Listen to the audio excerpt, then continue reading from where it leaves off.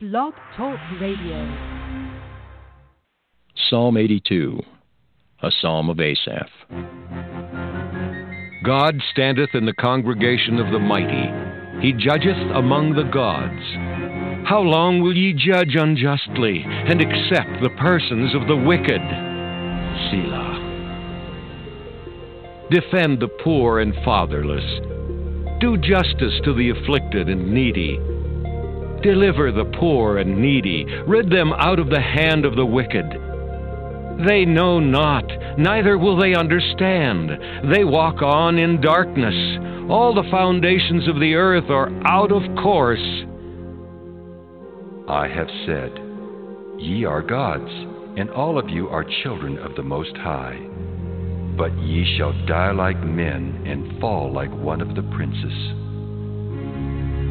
Arise, O God, judge the earth, for thou shalt inherit all nations.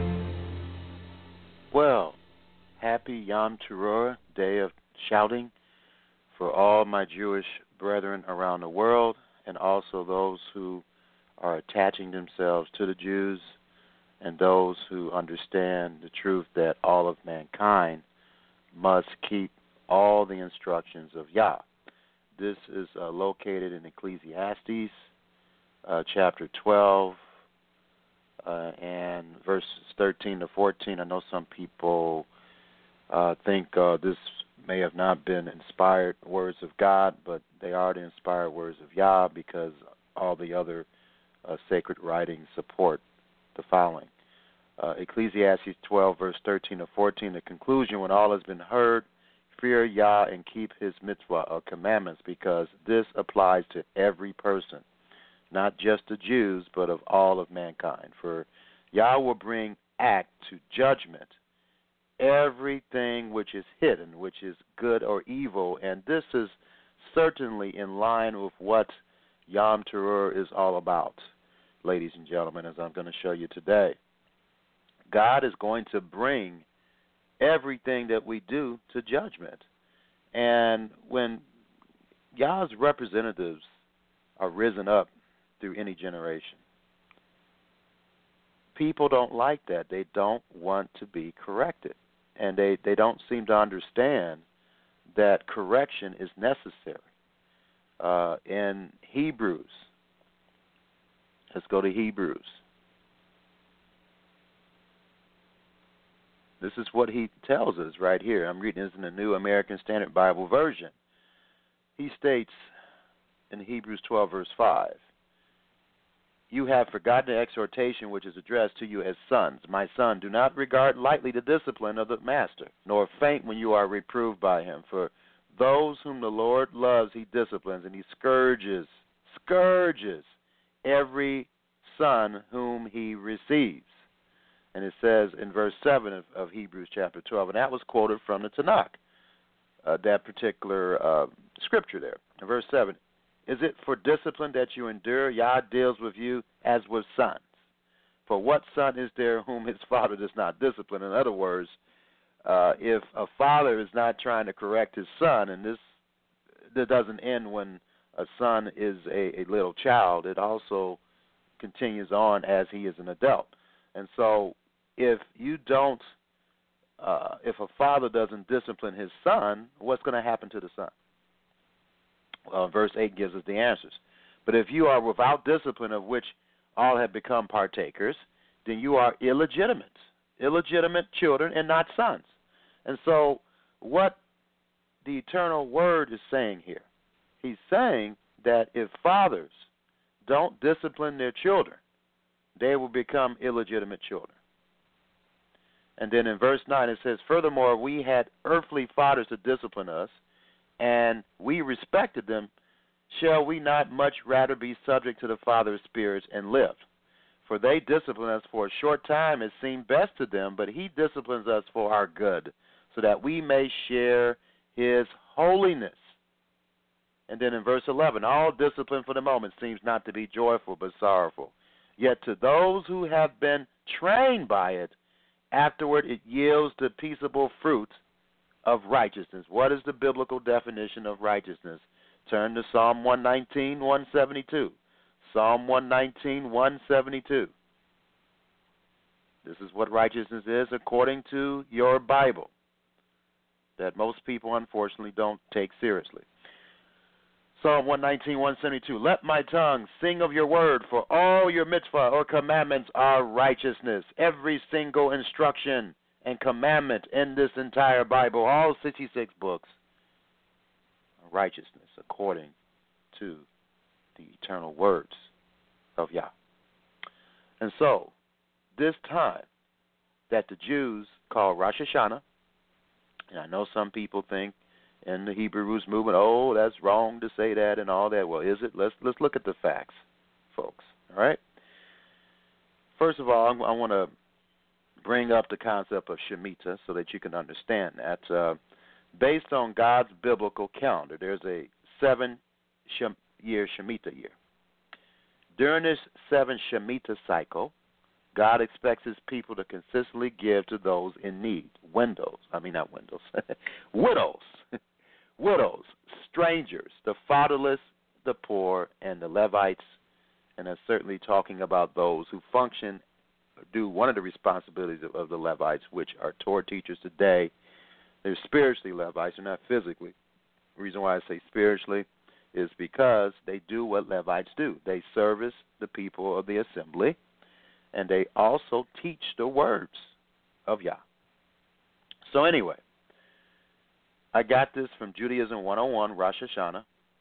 Judaism has several different New Years. This is a concept which may seem strange at first, but think of it this way. The American New Year starts in January, but the new school year starts in September, and many businesses have fiscal years that start at various times of the year. In Judaism, Nisan 1 is the new year for the purpose of counting the reign of kings and months on the calendar. Elul 1 in August is the new year for tithing of animals, Shabbat 15. In February is the new year for trees, determining when first fruits can be eaten.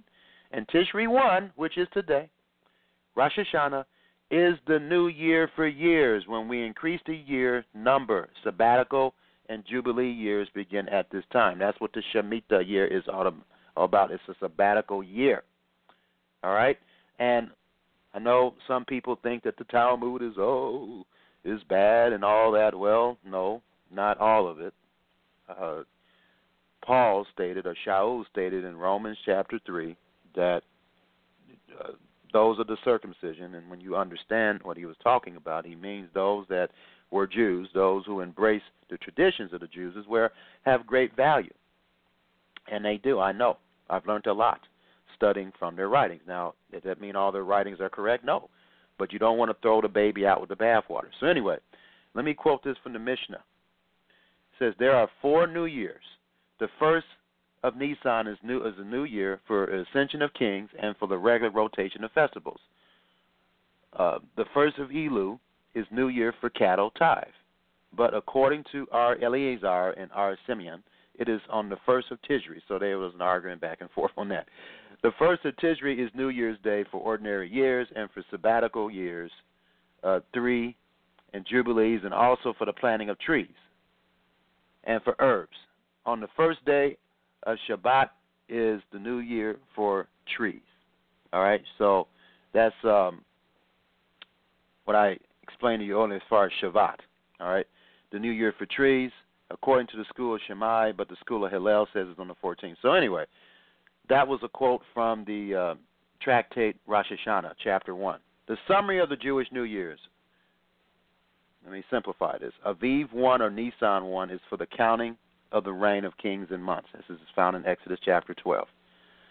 Elul 1 is the new year for tithing of animals. Shabbat 15 is the new year for trees. That's found in Leviticus 19, verses 23 to 25. And Tishri 1 is Yom Teruah, the Feast of Trumpets. It's the new year for years. The year number is increased, and so sabbatical and jubilee years begin at this time. Now, for scriptural proof of this, you need to, again, check the scriptures here for verification of anything that anyone says. This includes me, ladies and gentlemen, all right? So let's go to some scriptures here to prove that there actually are 2 calendars that the Bible reveals, all right? And I learned this I would say probably in the last 4 or 5 years, maybe a little less than that. But let me turn to these scriptures to prove this point, ladies and gentlemen. First of all, let's go to Exodus chapter 23, verse 16. Exodus chapter 23, verse 16. Exodus 23, verse 16. Also you shall observe the feast of harvest of the first fruits, or bikurim, of your labors, from what you sow in the field. Also the feast of ingathering, which is the festival of Sukkot, at the end of the year, when you gather in the fruit of your labors from the field. All right, so we're seeing something here with this time period, beginning with Tishri 1, as being at the end of the year. But as you're going to see, it's talking about the end of the agricultural year, or it's a different type of end of the year.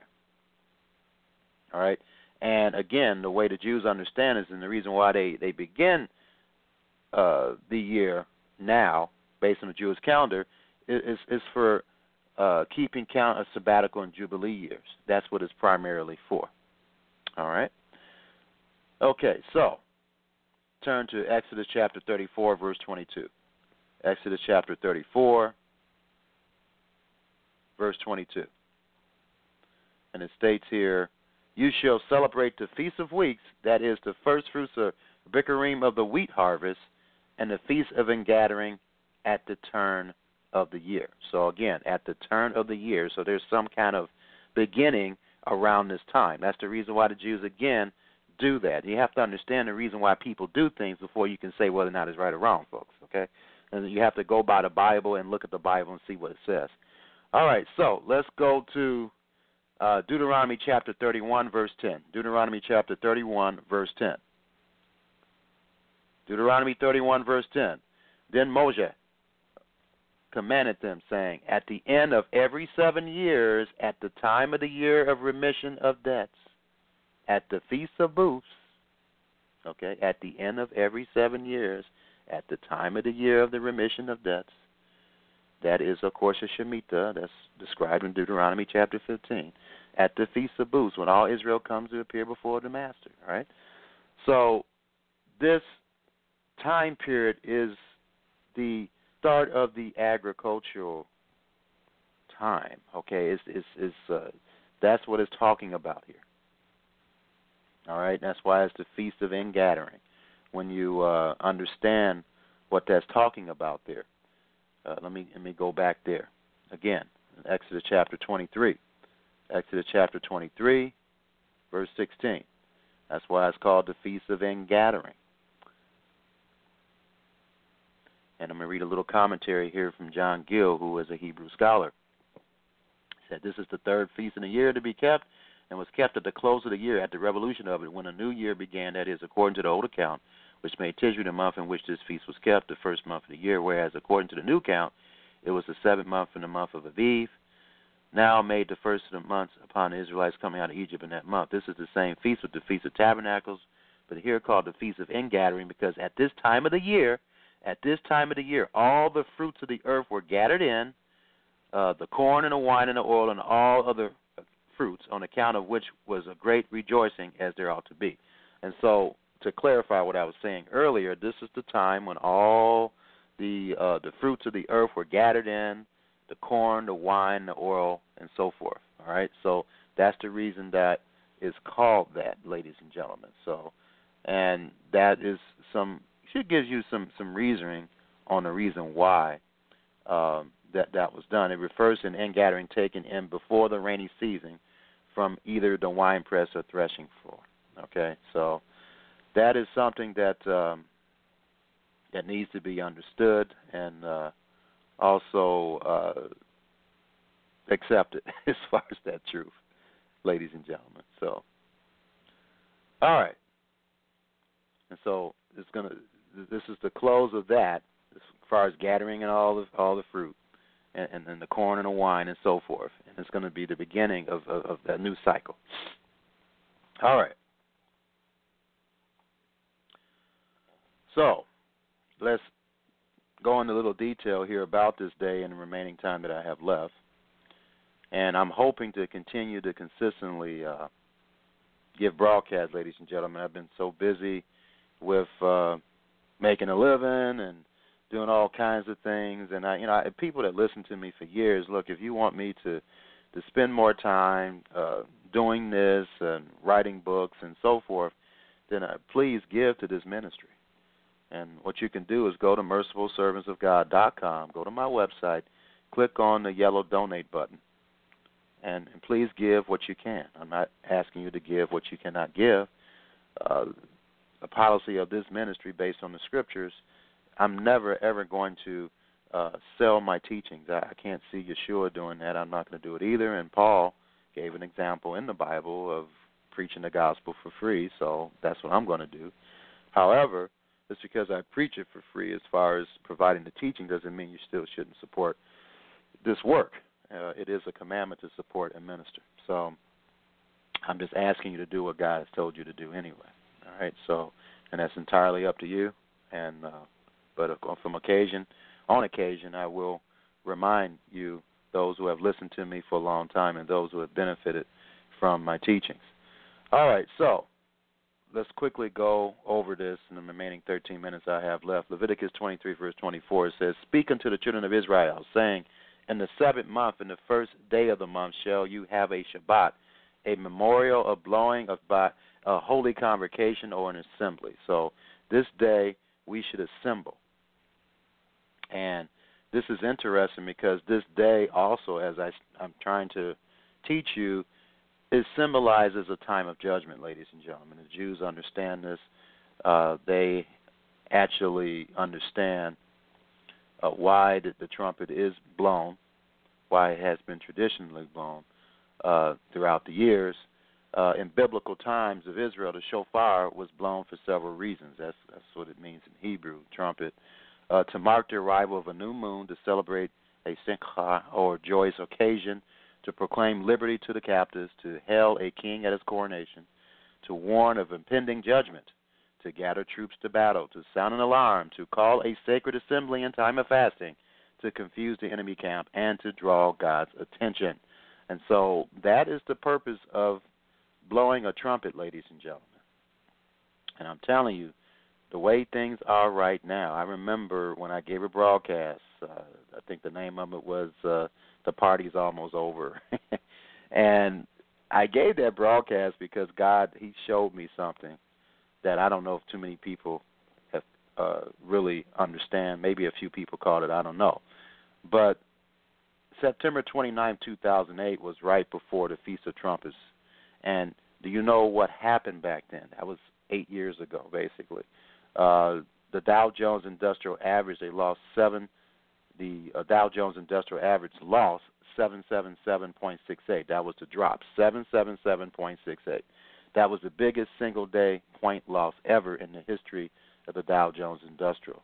Now, what's significant about that, ladies and gentlemen, I don't know if you're students of the Bible as far as the book of Revelation, but the judgments that God will execute on the earth consist of 7 seals, 7 trumpets, and 7 plagues. Again, the Dow Jones Industrial, right before the Feast of Trumpets, had this biggest single-day point loss ever, 777. I know that's not an accidental occurrence, ladies and gentlemen, but for those who have eyes to see and ears to hear, you're going to understand what I'm telling you here. The Dow Jones Industrial lost 777.68. That was the thing. Type it in Google if you don't believe me. September 29, 2008. Type in 777.68. All right, and you'll see articles online about that. Now it says what is significant about the number 777. Again, in the book of Revelation, the judgments of God consist of 7 seals, 7 trumpets, and 7 plagues. This was the biggest point drop in the history of Wall Street, and that's significant. And I stated back then, and I still believe this, that God was telling us symbolically that he is going to intensify the seals, which is going to lead to the trumpets. And he has been intensifying it. Things have gotten worse. Really, one of the biggest things that have gotten worse is our concept of what a family is. Remember, Yah judges the world and individuals by behavior. And right now, in this country, which is part of Israel, which I know you probably, for those who are listening to me firsthand, don't even understand that, you need to go to your Daviti's website, www.b.ritam.org, and be amazed and study the truth about that. I don't have time to go over that today, but I will eventually create a teaching that I'm going to put online revealing who the 12 tribes of Israel are today, biblically and using outside sources. But if you want to know now, go to www.b.ritam.org and educate yourself on the truth about that. All right, so his 7 seals, his 7 shofars and plagues, that process, I believe, based on what happened 8 years ago, has been intensified. Now, of course, we know we're near the trumpets yet and nowhere near the plagues, but certainly some of the seals certainly are being intensified based on what's going on in the world right now. All right? So I just wanted to point that out, and, of course, the number 8 is the number of new beginnings. So here we are right now. It appears that Hillary Clinton has a very good chance to become president, and I know what the Bible prophecies say about women leading men in these end times. I don't know if she's going to become a president or not, but if she does, it will certainly help us understand those prophecies a little better. But even if she doesn't, there's still women dominating the world right now. You have women dominating the Federal Reserve Bank. You have a woman, the head of the Federal Reserve Bank. You have a woman that is the leader of the International Monetary Fund. You also have a woman, for the first time in the history of Rome, is a mayor. You have Merkel, who is the president of Germany, and then Theresa May. She is the new prime minister of Britain. She's a woman. So this is going on around the world. Isaiah 3, verse 12 is being fulfilled right before our eyes, ladies and gentlemen, whether Hillary Clinton becomes president or not. But you know what? Don't be shocked if she is, because I tell you, the world trend is going that way. It's going toward women ruling over men. So anyway, I didn't prophesy and say she's going to become. I'm just saying, I'm looking at the scenarios. If she becomes president, don't be surprised, because the Bible is saying that women are challenging men authority, and they are actually knocking men off their rightful rulership place and taking over the rulership that men should have. So now, whether or not she does it or not, we'll see. But I'm just saying, don't be surprised if she does, because the Bible says this is happening around the world. But it remains to be seen if he wants it to happen here in the United States. We'll see. All right, so let me quickly go over Daniel 7, verse 7 to 10. It says, after this I kept looking in the night visions, and behold, a fourth beast, dreadful and terrible and exceedingly strong, and it had a large iron teeth, and it devoured and crushed and trampled down and remained with its feet. It was different from all the other beasts that were before it, and it had 10 horns. While I was contemplating the horns, behold, another horn, a little one, came up among them, and 3 of the first horns were pulled up by the roots before it, and behold, this horn possessed eyes like the eyes of a man, and a mouth uttering great boasts. I kept looking until thrones were set up, and the Ancient of Days took his seat. His vesture was like white snow, and the hair of his head like pure wool. His throne was ablaze with flames. Its wheels were a burning fire. A river of fire was flowing and coming out from before him. Thousands upon thousands were attending him, and myriads were standing before him. The court and the books were open. Those books were the books to judge people with, ladies and gentlemen. That's why the Jews teach that the period between the Feast of Trumpets and Yom Teruah and Yom Kippur, the 10 days of awe, is a time of reflection. It's a time of repentance. That's what this is right now, ladies and gentlemen. This is the time that God, through a trumpet, symbolically is waking us up, or wants to wake us up. We need to wake up from our slumber. It means the entire world is sleeping. That's why Yeshua said, as a snare shall it come upon all those on the face of the earth, because most people need to be woke up. In Isaiah chapter 26, most people are in a slumber. Even people that claim to keep Torah, a lot of them are in a slumber right now. They despise. Some of them despise prophecy. They don't want to hear prophecy. But God says, no, you must listen to prophecy. It's important. Future history is important, ladies and gentlemen. You can't just run away from that. Isaiah chapter 26. Isaiah chapter 26, verse 19. It states plainly here. As far as the judgments upon the earth here, It says, Isaiah 26, verse 9. Isaiah 26, verse 9. With my soul have I desired thee in the night. Yes, with my spirit within me will I seek early. For when thy judgments are in the earth, the inhabitants of the world will learn righteousness. And this is certainly in line with what Yom Teruah is all about, ladies and gentlemen. And Joel 2, verse 1 to 2, it states plainly, Blow ye the trumpet in Zion, and sound an alarm in my holy mountain. Let all the inhabitants of the land tremble, for the day of the Lord comes, for it is right at hand, a day of darkness and gloominess, a day of clouds and a thick darkness. As the morning spread upon the mountains, a great people and strong, there has not been ever the like, neither shall there be any more, even to the years of many generations. So this day is significant, ladies and gentlemen, and this day really pictures ultimately the following. Let's look at Revelation chapter 11. It begins with one trumpet, but ends with the seventh trump.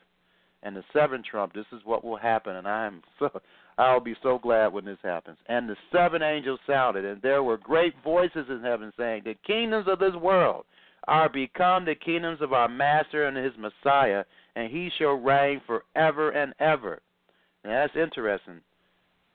Aren't the kingdoms his now? Well, in a sense, yes, but right now he's allowing the devil to rule over us. But when this seventh trump sound, that rule will end. Verse 16, and the 24 elders which sat before Yah fell on their faces and fell upon their faces and worshiped God, saying, We give thee thanks. We give thee thanks, O Master, Yah Almighty, which art and was and art to come, because you have taken to thee thy great power and has reigned, and the Goy, or the nations, were angry. And, this is how corrupt our society will be. When he comes back, people are not going to welcome him. That's how perverted our minds will be at this point. And the nations were angry, and the wrath is come, and the time of the dead, that's the time of the resurrection, because how can the dead have time? So obviously they're going to be resurrected. The time of the dead, that they should be judged, and that you should give reward also to thy servants, the prophets, and to the saints, and them that fear thy name, small and great, and you should destroy them which destroy the earth. And then one last scripture here, 1 Corinthians chapter 15. 1 Corinthians chapter 15, starting in verse 50. Now this I say, brethren, that flesh and blood cannot inherit the kingdom of Yah, neither does corruption inherit incorruption. Verse 51. Behold, I show you a mystery. We shall not all sleep, but we shall all be changed in a moment, in the twinkling of an eye, at the last trump. The last trump is the seventh trump of shofar in the book of Revelation. For the trumpet shall sound, and the dead shall be raised incorruptible, and we shall all be changed. For this corruptible must put on corruption, and this mortal must put on immortality. Verse 54. So when this corruptible shall have put on incorruption, and this mortal, which means we're not immortal yet, shall put on immortality, because if we had immortality, why do we have to put it on? Then shall he be brought to pass the saying that is written, Death is swallowed up in victory. O death, where is thy sting? O grave, where is thy victory? And so, ultimately, that's what the Feast of Trumpets, or Yom Teruah, pictures. It pictures a time of war, but it also pictures the time of the resurrection, the first resurrection, which will lead to the second resurrection. So this is a joyous occasion, and I hope that those who understand this truth, I hope that you have a good year, Shana Tova in Hebrew, and we realize, of course, that the year for counting of months will begin in the spring of next year. So, I hope this is the first of many consistent broadcasts in the future. Be praying that I can do that, and please be praying that Hasatan, of the devil, flees from me, because he does not like me trying to preach and teach people the truth out of the Scriptures. And I can speak also for the other Torah teachers that are speaking. Pray for them as well, because we certainly have it a lot harder than the average person, ladies and gentlemen. So, may Yah bless and keep you, and Yah willing, I'll be available to you next week. Shalom. Peace. Malachi chapter 4. For behold, the day cometh that shall burn as an oven, and all the proud, yea, and all that do wickedly shall be stubble. And the day that cometh shall burn them up, saith the Lord of hosts, that it shall leave them neither root nor branch. But unto you that fear my name shall the Son of Righteousness arise with healing in his wings, and ye shall go forth and grow up as calves of the stall. And ye shall tread down the wicked, for they shall be ashes under the soles of your feet in the day that I shall do this, saith the Lord of hosts. Remember ye the law of Moses my servant, which I commanded unto him in Horeb for all Israel, with the statutes and judgments. Behold, I will send you Elijah the prophet before the coming of the great and dreadful day of the Lord. And he shall turn the heart of the fathers to the children, and the heart of the children to their fathers, lest I come and smite the earth with a curse.